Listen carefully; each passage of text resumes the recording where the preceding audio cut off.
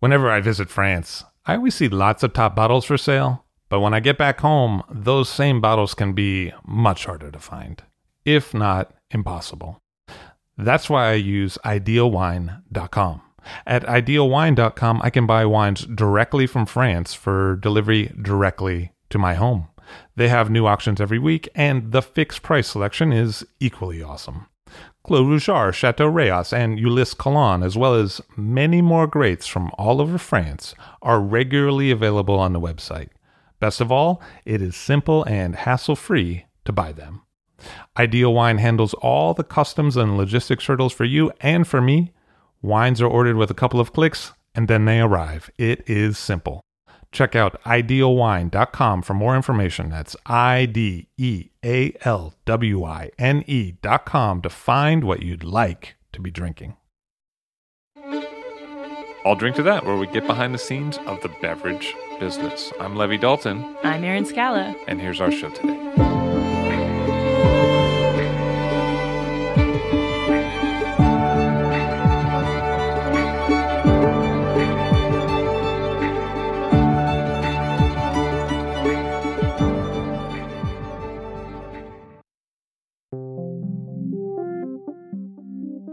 During the last ice age, glaciers in what is now modern-day New York State scraped deep gouges into the soil during their northward retreat, and this motion formed several lake beds, including the Finger Lakes. Though the region is much warmer than it once was in that glaciary ice age, it is still one of the world's cooler wine-growing climates and excels in cool climate grapes such as Riesling and Syrah. The Finger Lakes are deep, with Lake Seneca reaching a depth of 203 meters.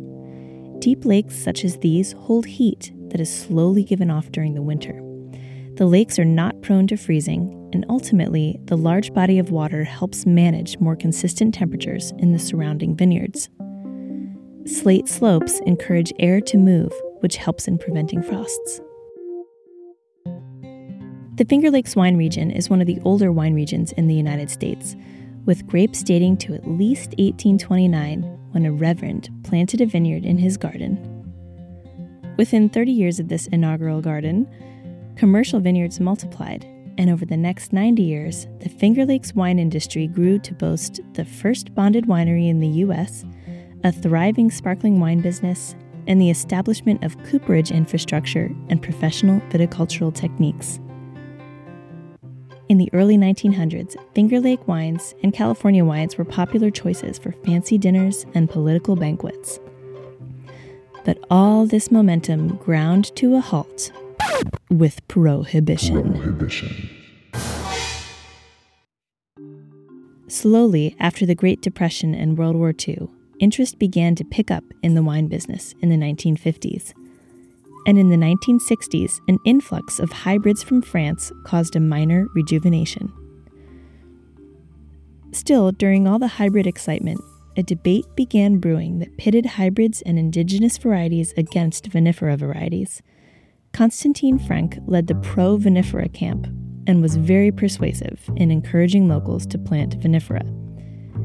The debate echoed all the way down the East Coast and still has repercussions in the Mid and Southeast, where wineries tend to identify with either indigenous and hybrids or vinifera varieties. In Frank's day, the state laws didn't make it feasible for a small winery to operate, and so in the 60s and 70s, larger, cash-heavy wineries dominated the market, and they supplemented with grapes from growers who couldn't bottle their own wine and still make a profit. That changed in 1976 with the New York Farm Winery Act that allowed small operations to sell directly to customers, and a new era of New York State wine came into being with small and medium-sized wineries popping up all over. More recently, the region has hung its hat on the Riesling variety, though reds are increasing in popularity. Curious to learn more? Keep listening for an insider's look into the Finger Lakes. It's not enough to make great wine. You also have to reach the consumer that appreciates that wine. And that's where Offset is an incredible asset.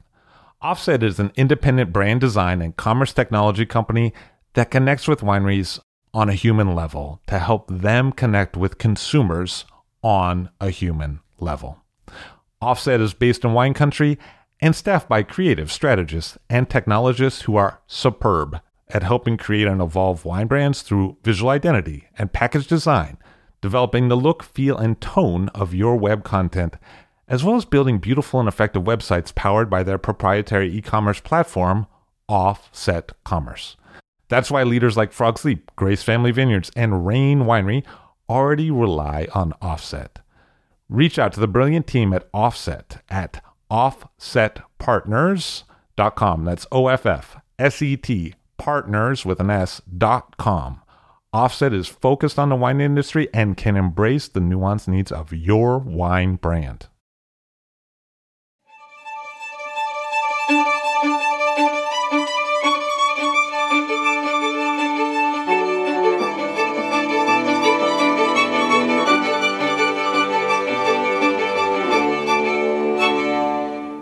Christopher Bates of FLX Winery and also Element Winery on the show today. Hello, sir. How are you? Fantastic. Thanks. Very nice to have you here. Pleasure to be here. Where'd you grow up? I grew up in upstate New York, up in Arkport, New York. Small little town, a little bit further west from the Finger Lakes. And what were you into as a kid? Mostly cooking and eating. Yeah, you got into cooking early. Yeah, kind of didn't have much of a choice. Why is that?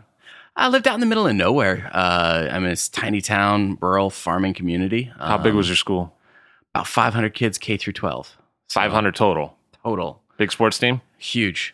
All of us were on it. So yeah, it was classes of about 36 people and just tiny little agricultural community. And my mom was into cooking. And so I just kind of grew up. It was something that we did on weekends. We'd read cookbooks and then cook all weekend and started, got into stuff really early and started liking good food and just kind of grew up with it. So what were your parents like?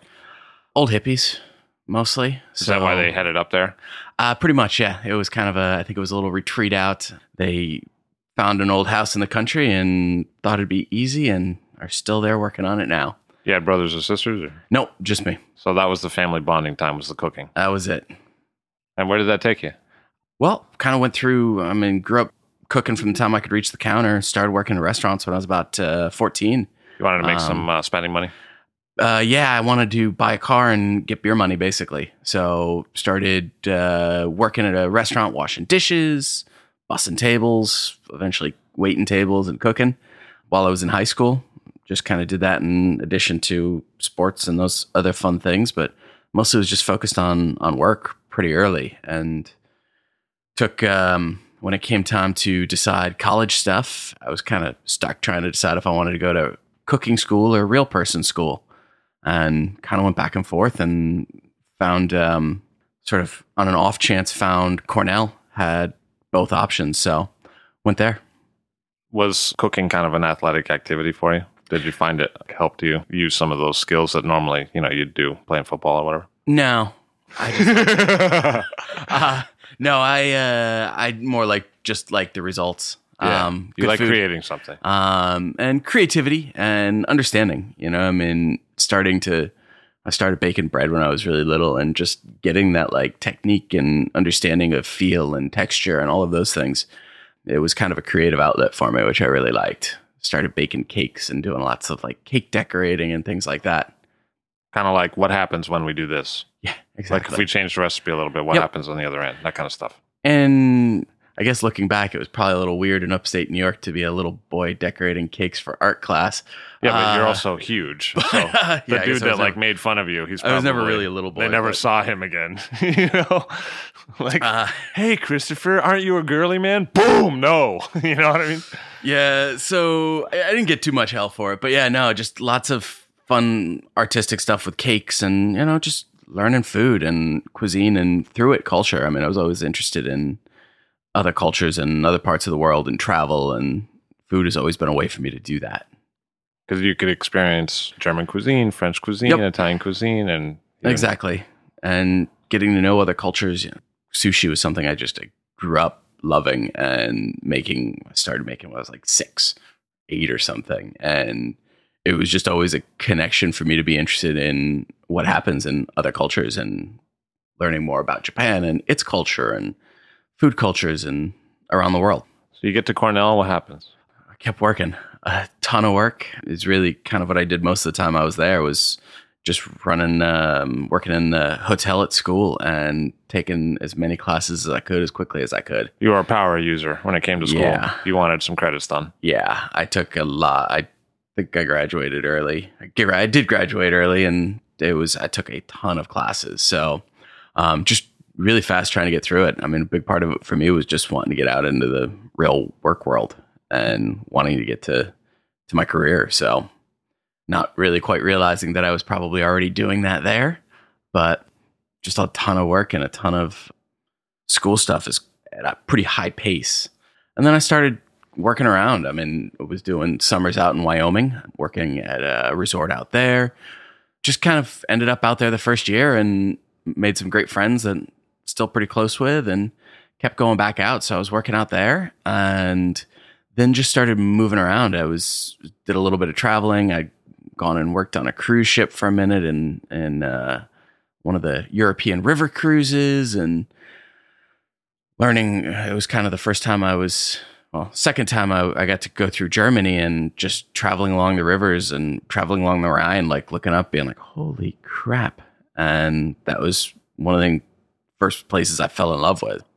And you did harvest there? I did in the Mosel. But yeah, I went back in 2004 to do harvest in Germany. It was the first place after I got out of school. I was kind of bouncing back and forth between the front and back of house, and I was always fascinated by the way that winemakers taste.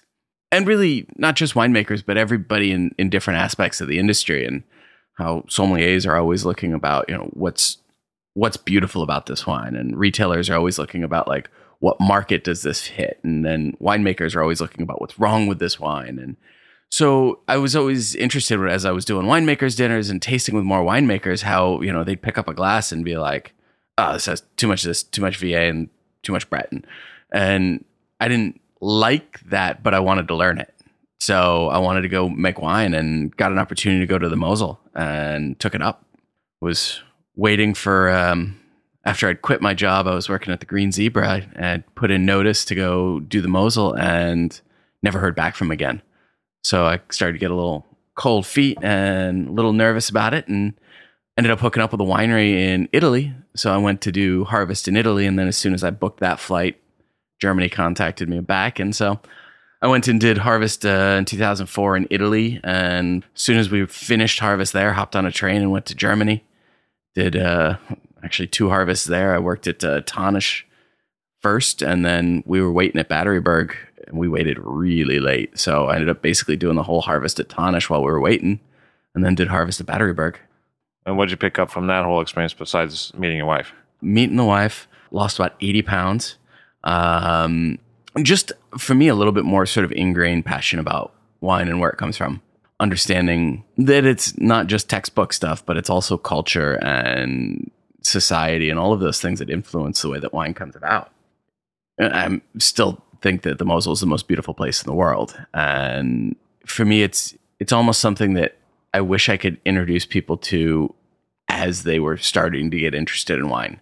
Because I feel like once you see that, and once you taste those wines and see that place, you can't not be enthralled. You can't not understand. That was something I think I learned a lot. And of course, a little bit about winemaking and a lot about picking. By that point, you're probably pretty into the wine thing. Yeah. And I'd been into wine pretty early on. As soon as I got to college, I basically had transitioned. I started, after I graduated high school, I got really interested in scotches and reading about single malts and learning about production and all of that. So I'd done a lot of tasting on single malts. And as I was getting into college, my pops handed me a Wine Spectator one day, and that he picked up and thought I should read. And I remember reading about 63 Dow's port in it. And I said, that sounds kind of good. Kind of sounds like what I like in scotch. I could try that. I'd like to taste that one day. And so that kind of launched it off. So I was always kind of into wine, and got in through a lot of there was a lot of influence at Cornell as well. And then just taking a lot of the wine classes, going through with the professors there and having amazing exposure through those. I mean, those classes were kind of nuts. How so? The access to wine that we got to see. I mean, in the big wines class for 400 students, I TA'd that for a long time, and I remember opening 78 Mondavi Reserve for 400 students.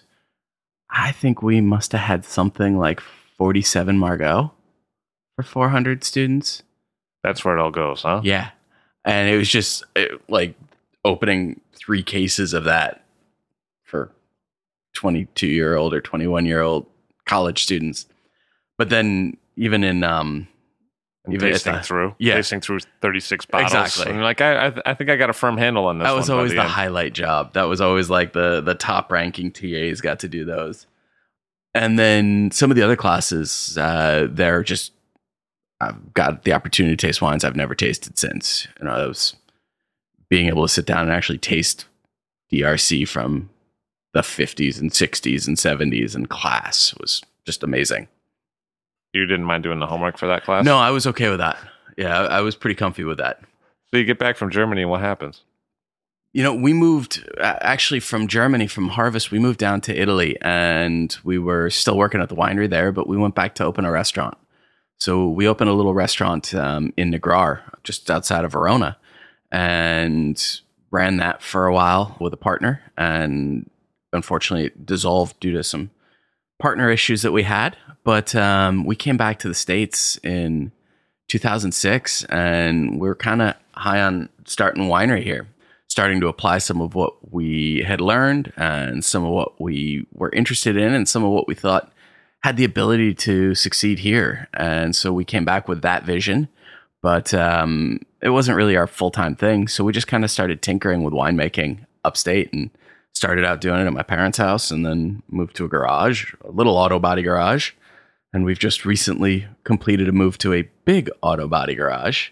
So we came back wanting to do that, but we're both still in our target's really still in the hospitality industry. And so we were working around the States. We've gone out to Montana for a minute, then we went down to Texas, ran a small little resort and restaurant down in Texas for about 4 years, trying our best to really kind of focus and elevate that experience and create something really special. And I think we were pretty happy with the way that ended up turning out. It was absolutely gorgeous little spot. 313 acres with 4 rooms and 9 tables, just over the top and extravagant, but really cool. And then we've been in Pennsylvania for the last 4 years, working another Relais and Chateau property, a bit bigger than that. So we had 16 rooms and 4 restaurants. Well, 2 when we started. We had 4 when we left, and just kind of gaining more and more management experience and more experience running companies and those kind of things. So now we have... In 2013, we decided we were ready to head back up to the Finger Lakes and start opening restaurants there and focus more on the winery and really kind of launch that and get that going. We had just started basically to release our first wines, and we, after years of tinkering and trying different things, we finally started to get to where we really wanted to be. And so, did you see parallels between what you'd seen in Germany and the Finger Lakes region? In a lot of ways, yes, and in a lot of ways, no. I think that there's some obvious climactic similarities just in terms of our extremities and the importance of a moderating factor and the importance of sort of being on that cusp of nature and where it's possible to actually grow grapes. There's a lot of similarities, but there's also a lot of dissimilarities just in terms of both the history, but also the kind of culture around wine. And in some ways, there's more similarities in both the history and the culture around wine. There was a time period not very long ago that Germany wasn't popular and Riesling wasn't cool or hip. And so you really kind of saw a lot of, the Mosel wasn't filled with rock star producers. There have always been some, but a lot of people weren't really striving. It wasn't this new generation that we're seeing right now popping up. And so we see that. I think there was a bit of that kind of it's good enough mentality in a lot of Germany as well that I think had existed to some level in the Finger Lakes in the past also. We make good Riesling and everything else is, we can't really make red wines here. So these ones are pretty good for being from here, as opposed to the idea of, we can make great red wine. Does that mean that there was a ready market for what was being made in a region at a given time, or? in the Finger In the Lakes? Finger Lakes, there's always been a market in the Finger Lakes because we're a huge tourism destination. We have big draws from a number of different angles, and Cornell obviously draws a lot all on its own. Lots of parents and lots of students. There's a number of colleges in the area that drive that a lot. So Hobart is up in Geneva. Ithaca and Cornell are both in Ithaca. And so there's a lot of tourism from that, but there's also a ton from Formula One and NASCAR. Watkins Glen has a massive racetrack, and we see a huge influx of tourism in the summer because of that. And at all levels, there's the NASCAR weekends and then the Formula One weekends. But when those aren't going on, and those are big numbers, those are when we've got 1 million people over 3 weekends, basically. But when those aren't going on, it's the Porsche Club and the Ferrari Club are all coming up and renting out the track. And then they're driving around and doing wine tours. And so there's always been a market for our wine. But that market hasn't always been the most discerning. And in a lot of ways, I think that that's really held back our winemaking. It's easy not to try harder when you're selling everything. And you're selling it for not inexpensively. So I guess the question has always been, why work harder to make great vinifera that I can charge $2 or more for than just doing this, which is easy, and selling natives or hybrids? Because there's a fair amount of hybrids in the Finger Lakes. A ton. I think even if you just look at the numbers, New York is the second largest grape producing state and the third largest fine wine producing state. And it's just all the hybrids and native that don't make it into that fine wine category. So Washington doesn't have that culture that we do. You know, for a very long time, we were told we couldn't grow vinifera up here. So I think that there's probably a little bit of exaggeration in the whole Dr. Frank story and how that all came about. But the reality is between Fournier and Frank, they were the first to really have vinifera. Everything prior to that, and we had a big industry prior to that, was all native and hybrid. So we've had a booming, pretty successful history in upstate New York with grapes and with wine, but it wasn't until the last 50 years that any of it was vinifera.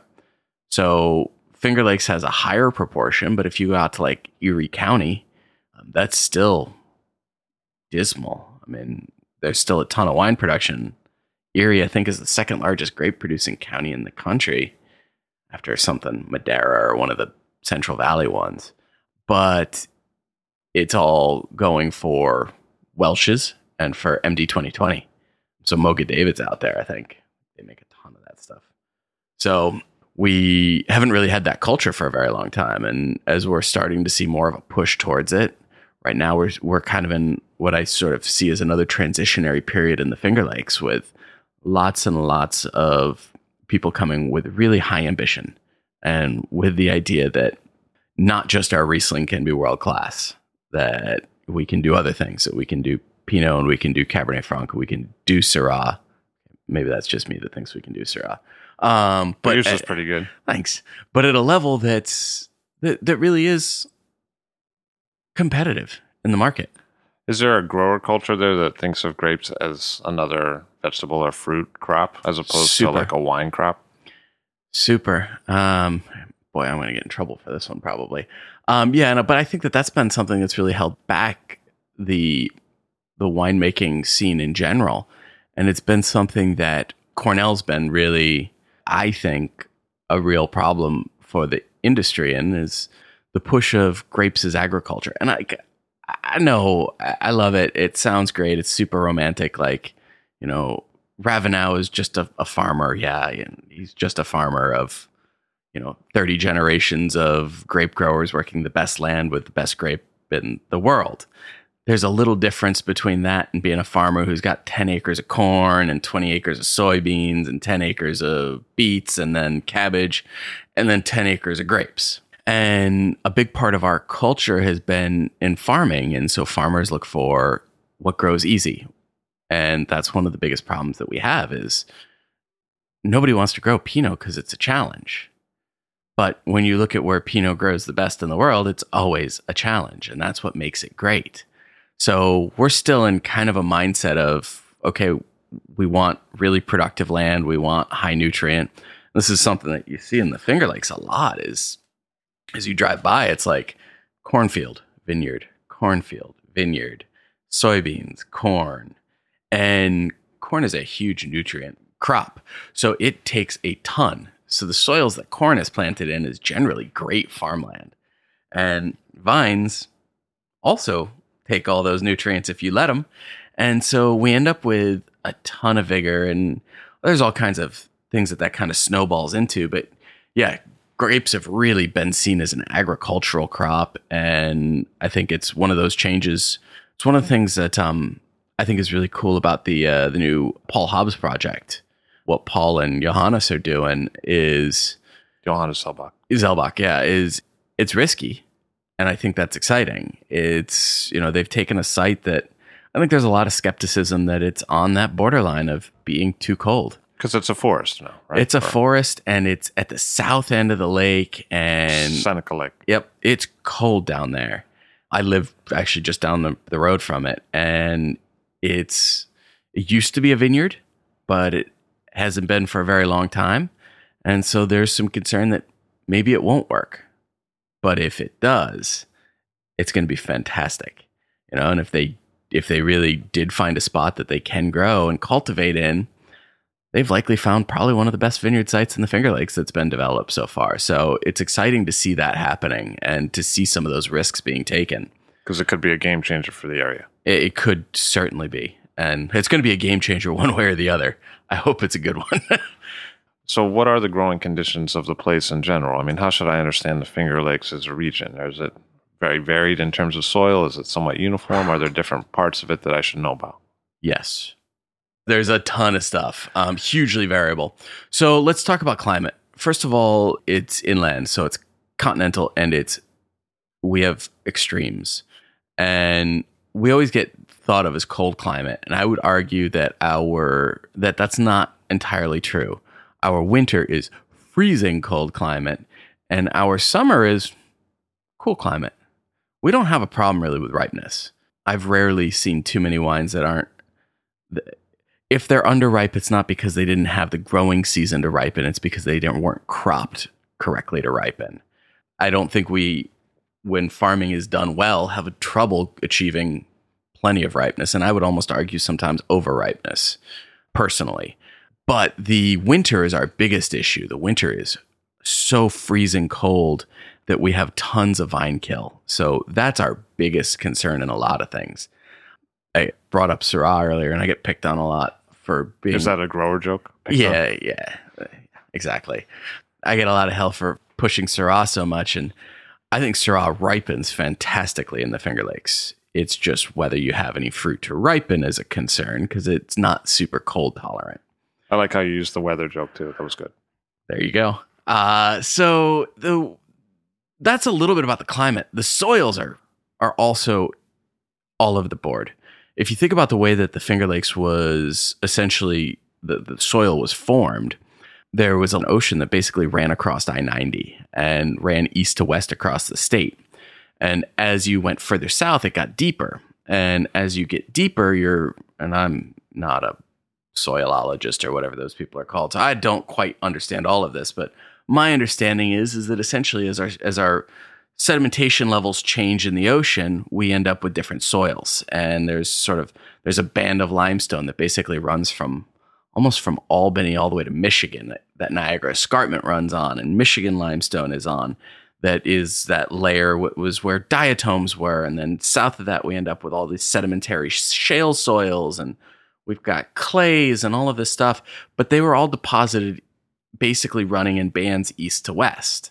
But when the glaciers came through and tore the lakes, essentially they sort of grabbed they scarred the land moving north to south.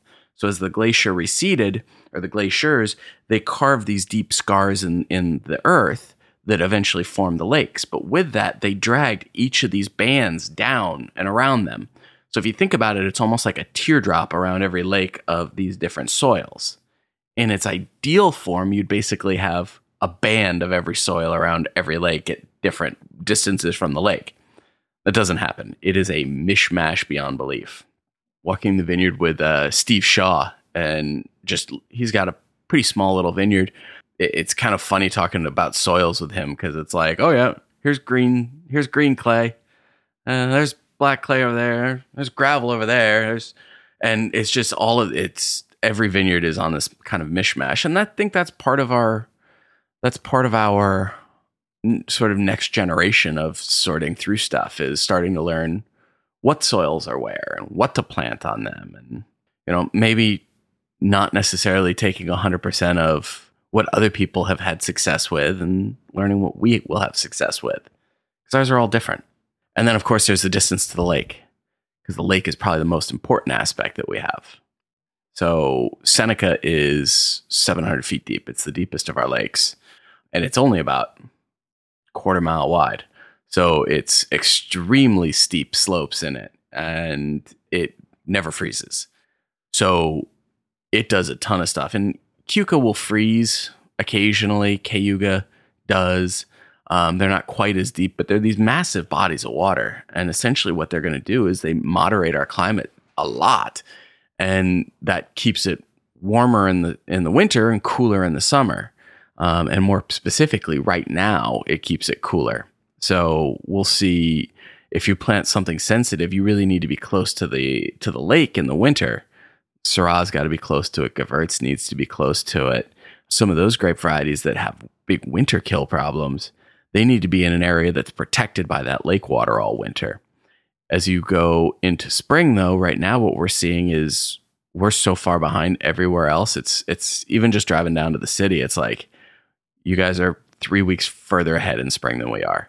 And because of those lakes, and that's really important to us because it delays bud break, which means that when we get, I don't know, a week ago, it hit 26 again, I think, or 24 the other night. And so when we get these later frosts, the buds are protected because they haven't come out. So that's a little bit about the climate, the soil, the way it was formed and why it's there and what's cool about it. So what were your first moves on starting Element Winery? To be honest, the winery has changed quite a bit since then. We actually started out with the intention of making apple wines. So having grown up a bit outside of the Finger Lakes, I grew up visiting when family was in town and friends. We'd go over to the Finger Lakes and do winery tours and things like that. Spent a summer over there at one point, but we'd go visit wineries, and so that was always kind of a part of my life. But the reality is when you're outside of the Finger Lakes, because of that sort of hyper specificity of being on the edge of viticultural possibility, when we get out of there, we don't see really much grape growing. So I really grew up more in apple country, and so it was kind of a big part of when we came back. We'd been in Italy for a while. We'd spent a lot of time up in Trentino and Alto Adige. Seen a lot of cool stuff happening up there with their apple and pear stuff. So we came back with the intention to play around with that and started with it. Started making this tiny amount of apple wines, and we were really happy with where they started, but we were having a hard time keeping consistency from year to year, even more so than in grapes. It was just, we probably were changing too many variables with growers and varieties and things, but we ended up with huge shifts in like acid and bitterness, and all of these things were just all over the board. So in 2009, we started with some Riesling for the first time and made the first wine with Riesling, and my dad kind of did that one on his own as just sort of an experiment. And it was sort of the first time that we were like, okay, maybe we should just do grapes. Maybe we should just go with this. So started out doing that in 2009, and then added the lineup of reds in 2010. And there's also a Chardonnay. There is. I don't really bottled. I don't know if I'm going to release it or not, because I have been making Chardonnay because there's amazing potential for Chardonnay in the Finger Lakes. There's just been some stunning stuff produced. And so like Shaw, who I mentioned earlier, got some fantastic, some of the stuff that Weimer has produced has been nuts Chardonnay. And then Chardonnay for sparkling is coming along gorgeous up there. So I keep playing with Chardonnay. I haven't quite figured out where I want it to be yet. I keep going back and forth with it. So what is your approach to the other grape varieties? You have Riesling, Chardonnay, Cabernet Franc, Pinot Noir, and Syrah. Yeah. As a winery, our target really is our red wine production. And that's an awful way for me to sell white wines to say that, but that's really a big part of our real focus is on our red wines. It's also counter to what I think a lot of people think about the Finger Lakes, right? It is, and that's partially intentional. It's partially because I want people to start seeing and expecting that we can make great red wines. I think part of it is I want to help the place that I grew up move forward. I want to help my home expand and get better and get more famous, and I want to see everybody succeed. And I think one of the ways that I can be most influential and impactful in that is helping to expand our horizons with what we can do well. And I think by focusing on red wines, I can really kind of move that. I think people already are starting to realize that we make really good Riesling in the Finger Lakes and that we have the potential to make great Riesling and continue to do it. But I don't know if that's out there yet for red. And so it's where I think I can start to have an influence. So we focus on that. It's also, a lot of it is just our size and technology. We're a tiny little winery and make 800 cases across 5 or 6 different wines. And we just don't have the technology to do whites the way that I'd really like. If I'm making 1,000 liters of Riesling, I can't really have a chilling unit and all kinds of fun stuff like that. So without having some of those, we have an old basket press, which is great for reds, but awful for pressing whites. It just takes forever. So it's super inefficient. So I think our big focus is really on trying to expand the horizon with red wines. And of them, Pinot Noir, Syrah, and Cab Franc are kind of our main focuses, though we do keep trying to integrate other things. So I just bottled some 2013 Lemberger, which is pretty smoking good. And I've been really excited about, I haven't gotten any, but I really want to do Merlot this year. Who have been some of the guideposts and mentors for that red wine production, whether in that region or anywhere in the world? Who are some of the people you're thinking about or getting vibe from in your own moves to making wine at Element? Ultimately, our whole concept is to define the Finger Lakes. And I think a lot about this stuff, and it's oftentimes there's a lot of hypocrisy in it and a lot of things that make sense and don't make sense and a lot of counterintuitivity and all of this stuff.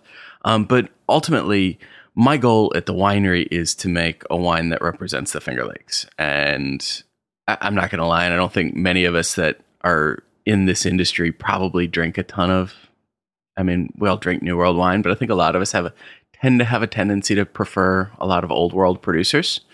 I would be lying if I said I drink a ton of Finger Lakes wine on the regular basis. When I drink for fun, I'm drinking Chinon and I'm drinking Northern Rhone and I'm drinking Southern Rhone and Chablis and all of those things. I'm drinking Riesling from the Mosel. And because those are what I like, but that's not what I want to make. I want to make a wine that's representative of the Finger Lakes. If I wanted to make Chinon, it's 2014 or 15, whatever year it is now, I could have gone and bought a winery in Chinon.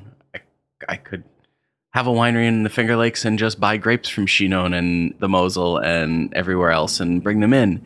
There's all kinds of options, but ultimately my goal is to really make a wine that's representative of the Finger Lakes. But to get to that, I think a lot of those Old World sensibilities, a lot of the wines that I love are, when I talk about Chinon, it's Olga Raffo. That's a wine that I sort of hold in that esteem of, I don't want to make a wine just like it, but I love the sensibility of the lack of oak focus and the underripeness that's present in that wine and not out of balance and all of that. So that's one of the things that really kind of drives our winemaking. And then seeing where that happens in the rest of the world. Places like Stony Hill out in California.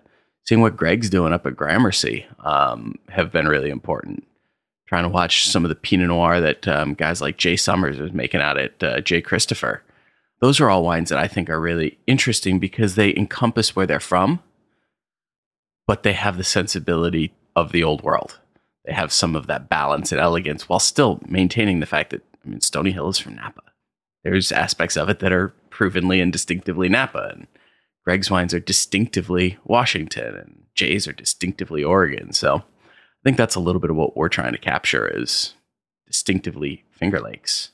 Cabernet Franc, what's that been like for you to grow and to make into a wine? Awesome. I think Cabernet Franc is right now probably the easiest of the reds in the Finger Lakes.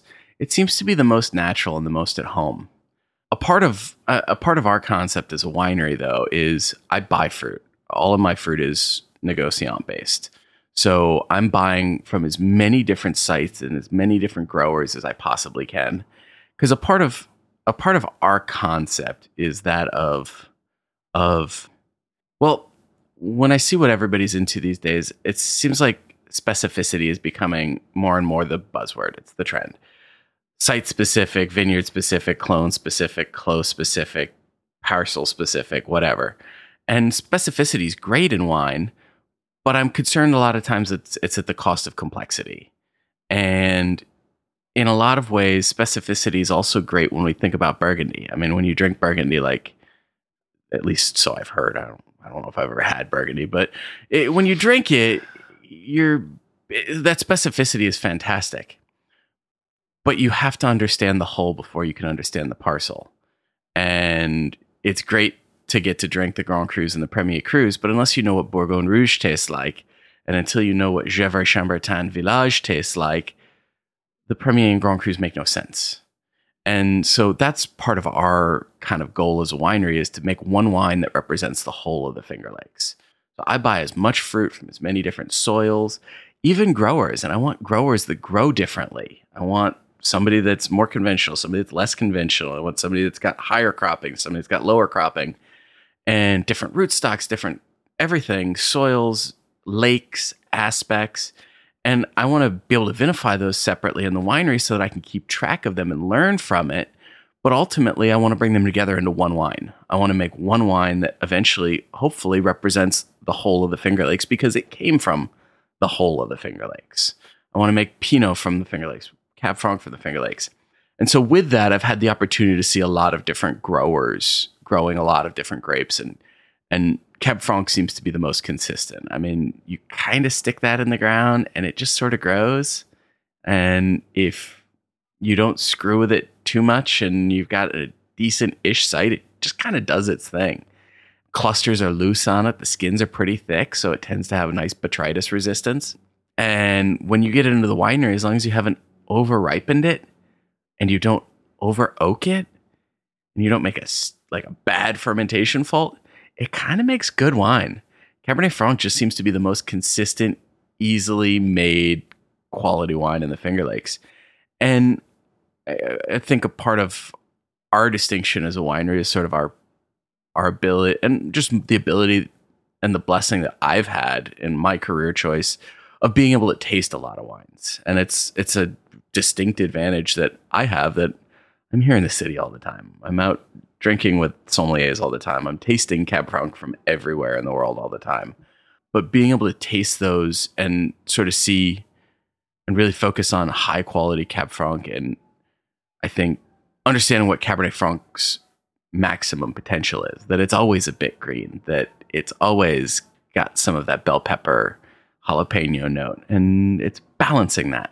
So I think Cab Franc has the ability to do awesome. And as people start to get more comfortable with ripeness of Cabernet Franc, and that both means ripening enough but not too much, and then oak regime, we're going to see killer stuff.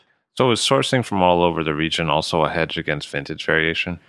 It is, I think, in a bit. It's certainly, Cab Franc doesn't tend to be as sensitive, but something like Merlot or Gewürzt, last year, there was no Gewürztraminer. There was no Merlot.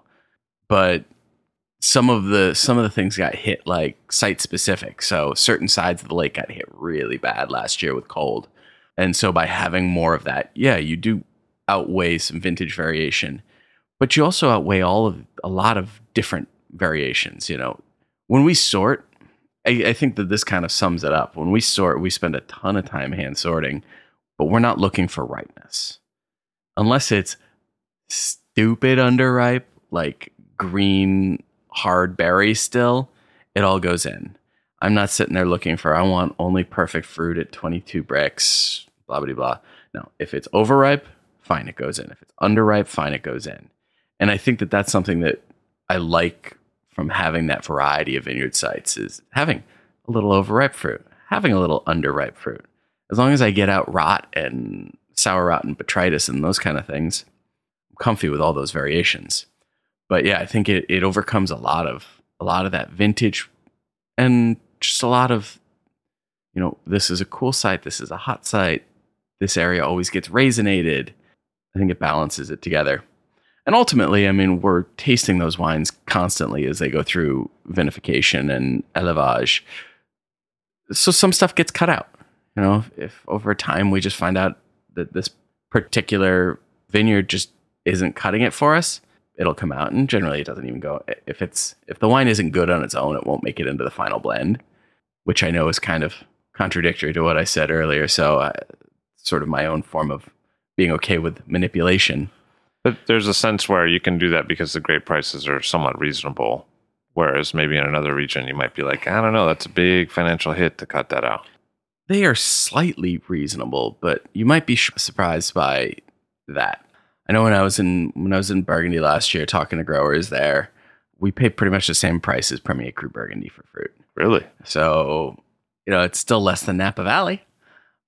So, I mean, we pay a good premium for fruit, and especially once you tack on all the add-ons for us, like hand harvesting fees and especially if you want to actually control your yields, you're up there in price point. And no, not making something in a final blend is never a good idea.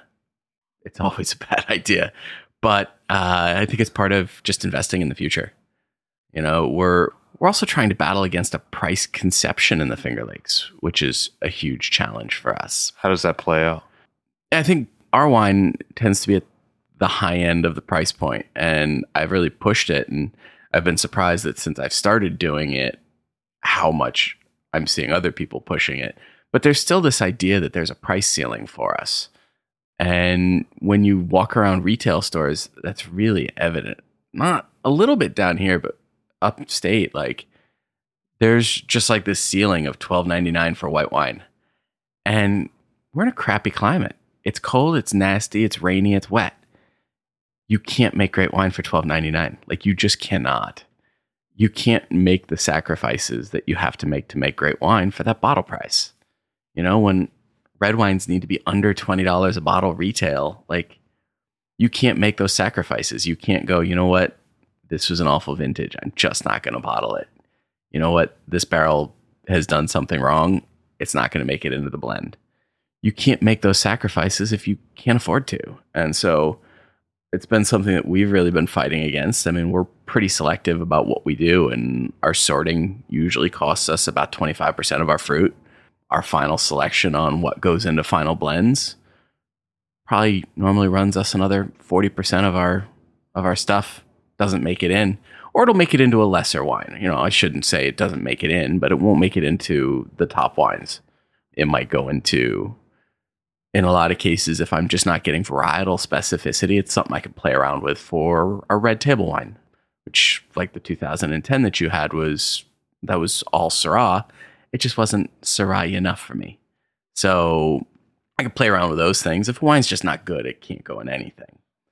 But in order to be able to do that, I've got to be able to charge money for the bottles. And everybody else in the Finger Lakes is in the same situation.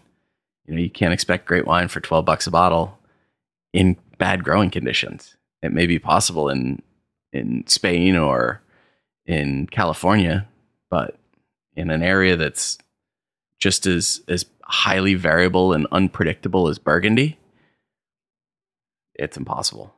But being at the margins may give you an advantage in terms of certain flavors that you might be looking for. What do you mean? Less ripeness. Yeah. Oh, yeah, totally. And I think that's a big shift that I'm trying to push right now.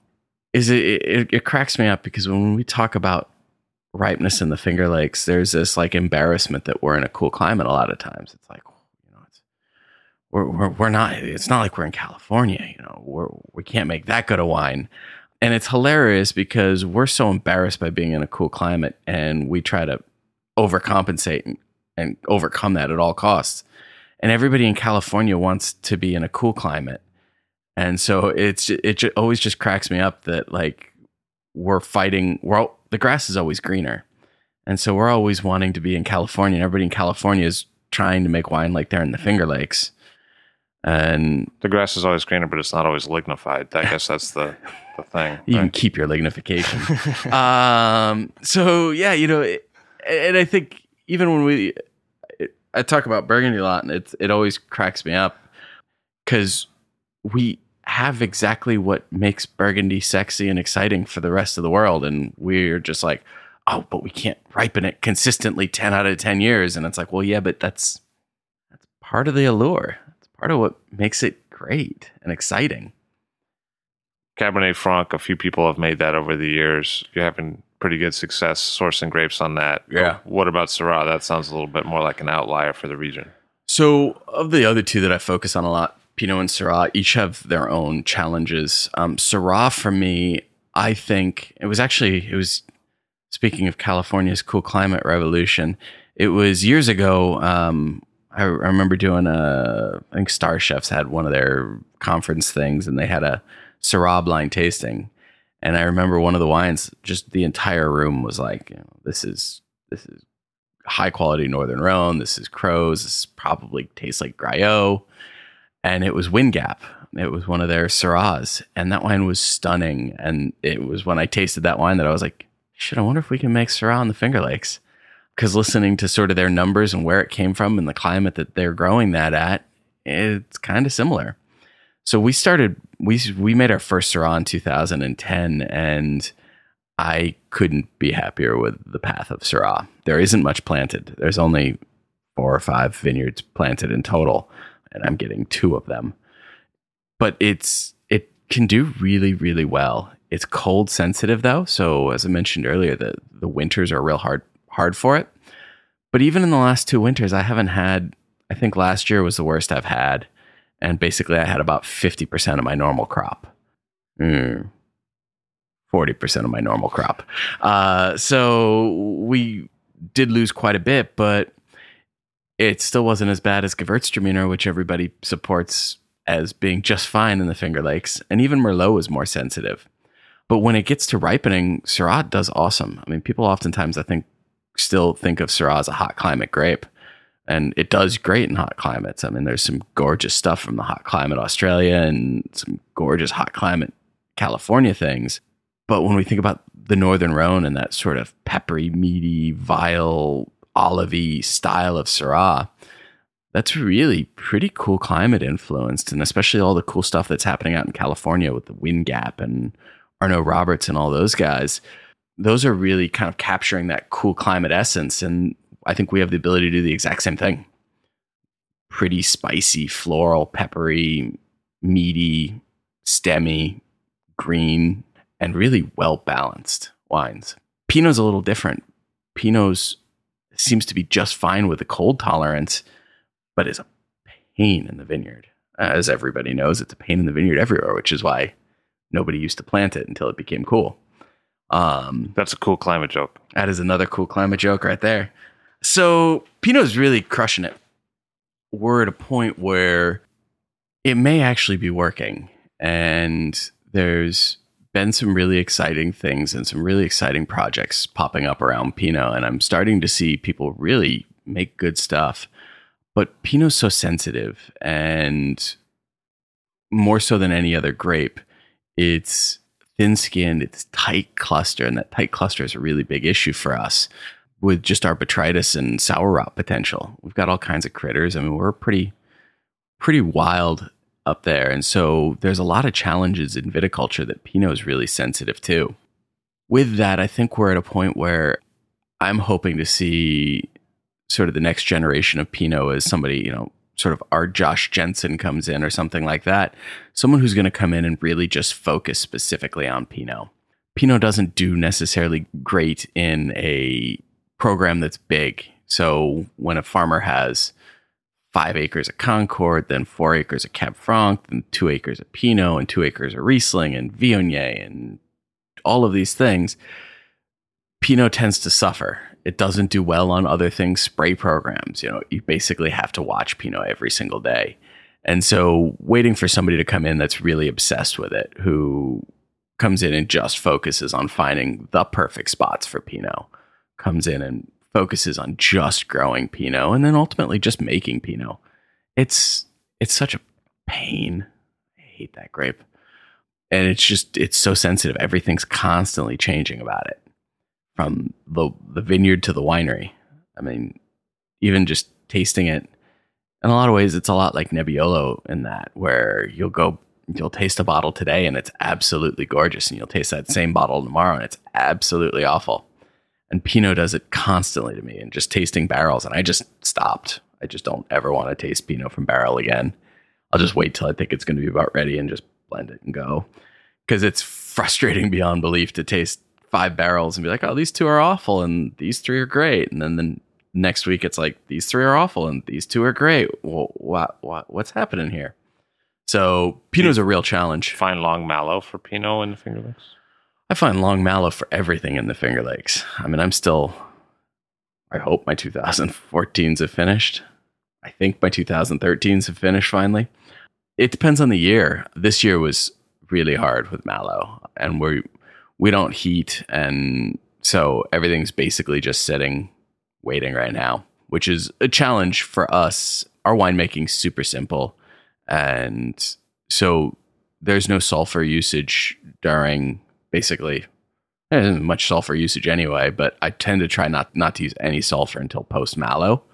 So this kind of long, cold winter is an extra challenge because it's delaying the ability to sulfur for me. And when wines are cold, they're more oxygen sensitive. So they're more susceptible to oxidation. When you move them around the winery, when you rack it in cold weather, they take on more oxygen. Exactly. So cold wine, I don't know, the oxygen something capacity, uptake capacity is higher actually at lower temperatures. So I'm always just scared this time of year because I've got cold wine that's got no sulfur in it, and I'm just hoping nothing goes wrong. So just trying to get those Malos to finish so that I can get them sulfur down. But in a winter like this, I mean, the winery's been 35 degrees pretty much most of it. We've got a slightly warmer area that we keep our bottles in, but it's been a cold one. Whereas 2 winters ago, I mean, it was like 45 degrees all winter long. So Malo was done by December. What about press wine? I imagine in an area where you don't get huge wines as a result of the climate, it might be tempting to use some press wine to give some structure to things. Do you do that or no? Yeah, I always put press wine right where it belongs, in with the rest of the wine. I love press wine. I mean, it's a little more aggressive, but I don't think that's a bad thing. And if you take time to allow wines to mature and develop slowly, I think press wine is really important for us. And again, unless it's really adding something bad, it's adding complexity. It's different. It's a different texture, a different feel. So I love it. Not that we have the ability to press real hard. I mean, this little bladder press doesn't give us crazy amounts of pressure. Otherwise we'll pop it and then we'll be screwed. But yeah, everything goes together. First free run, press, it all will end up. And also because most of our lots are pretty small. A lot of our stuff is, a ton here, a ton there. So I'm trying to fill 500 liter barrels because mostly we use 500 and 600s. And so any little bit helps to get me to that full 500 or 600. So it all goes in. If I were sourcing Pinot Noir and if I were sourcing Syrah, I might blend some Syrah into the Pinot to give a little more color. Is that something you ever do? It's not, and I don't know why. I think the new thing that I've started to figure out is that I'm less concerned about making the best wine right now, and I'm more concerned about making the most representative wine at the moment. And I think that that's a big differentiation. I really try not to spend too much geeky time with like blending trials. I try not to go too much of like, okay, should we do 5% of this or 7% of this? Should we add 200 liters from this barrel or 250? I really tried just to go through and go, yep, that one's good. That one's going in the blend. That one's good. That one's good. That one's good. That one's good. And a part of that is, if you sit down and run through all these wines, you can find a wine that has the perfect balance of texture. I ultimately want to make a wine that's just representative of where we are. And there's a big difference for that. I could fix a lot of things. I prefer not to. And I've been surprised. Color's always been a challenge for us we are not anthocyanin rich in the Finger Lakes. So color extraction across all of our grapes is pretty hard. And it's funny because I was a sommelier for so many years, and just as a wine lover, it was always really easy to be like, how could someone do that? How could they put Syrah in their Pinot? What are they thinking? Why are they doing this? And then as a winemaker, you're like, I just put a little of that one right in that. Nobody... so it becomes really tempting to want to fix stuff, but color's just color. I don't taste it. I'm not one that gets pleasure from looking at my glass of wine nearly as much as I do from smelling it and drinking it. So I try to really stay away from it, but it's hard. I mean, that pressure as a winemaker is like I want more color, and I do, and I don't know why I want it. So I always keep trying to fight that and keep it back.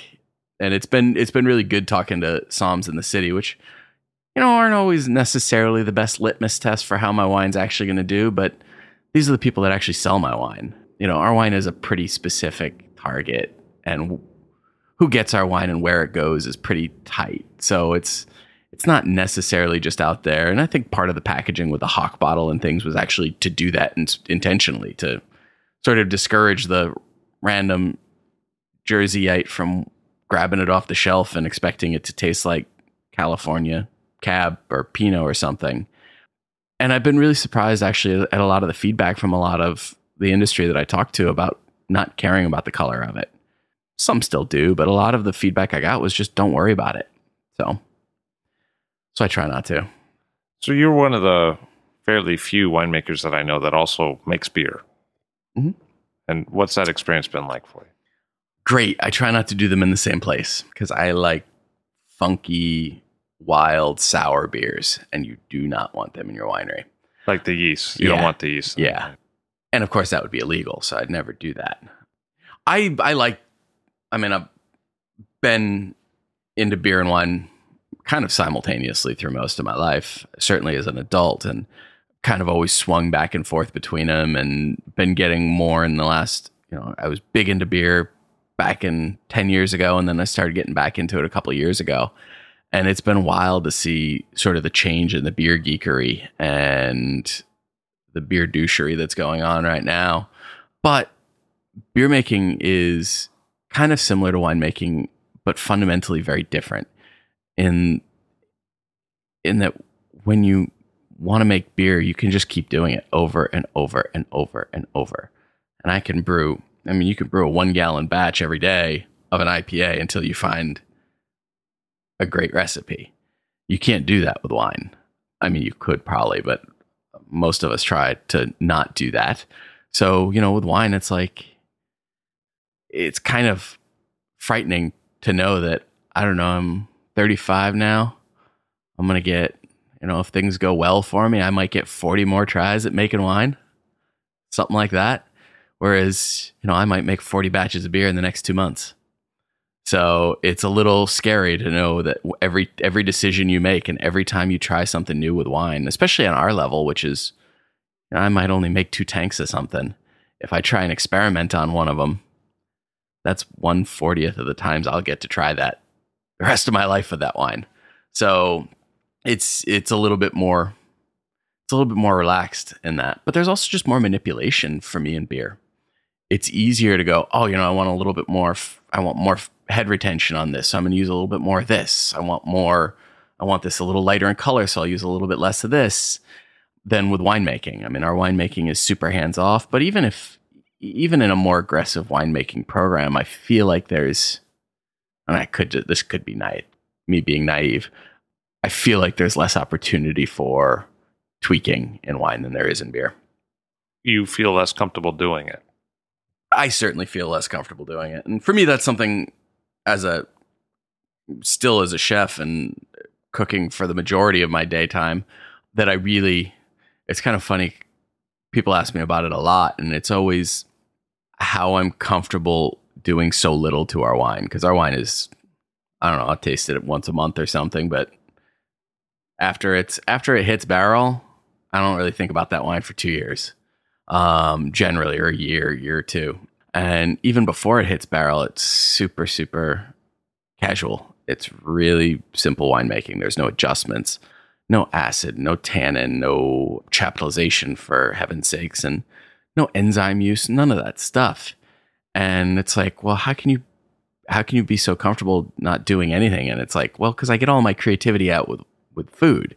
You know, I'm hyper specific in the kitchen, and it's like, okay, I want my burger texture exactly like this. So the temperature needs to be this before the second grind, and it needs to be ground at this level, this time period, and then touched with this much pressure. And I get all of that sort of control out in things like cooking. So I'm a little bit more comfortable with winemaking, just going, whatever, the tannin will resolve. We'll just wait. You're probably a little more tired too, because you've been doing a lot of like pick up on table 4, like all day, and you're like, I don't know, man, that wine just needs to take care of itself. That wine can. We'll deal with it tomorrow. There's a lot of that with bottling. It's like I'm still trying to get the stuff bottled I was supposed to bottle last summer, but that's another good thing about. I mean, it's nice. And from a marketing perspective, sure, I always tell people I'm just waiting till the wine is ready to release. And a lot of it's just like, I haven't gotten around to bottling that yet. I haven't had time. But yeah, that's one of the nice things about reds as well, is just they're a little less time sensitive. So I have the ability to just kind of wait and see what happens and take our time. And again, a lot of that's just waiting for the wine to do its thing and come into balance. Making wine, making beer, running a restaurant, occasionally writing an article or two about wine.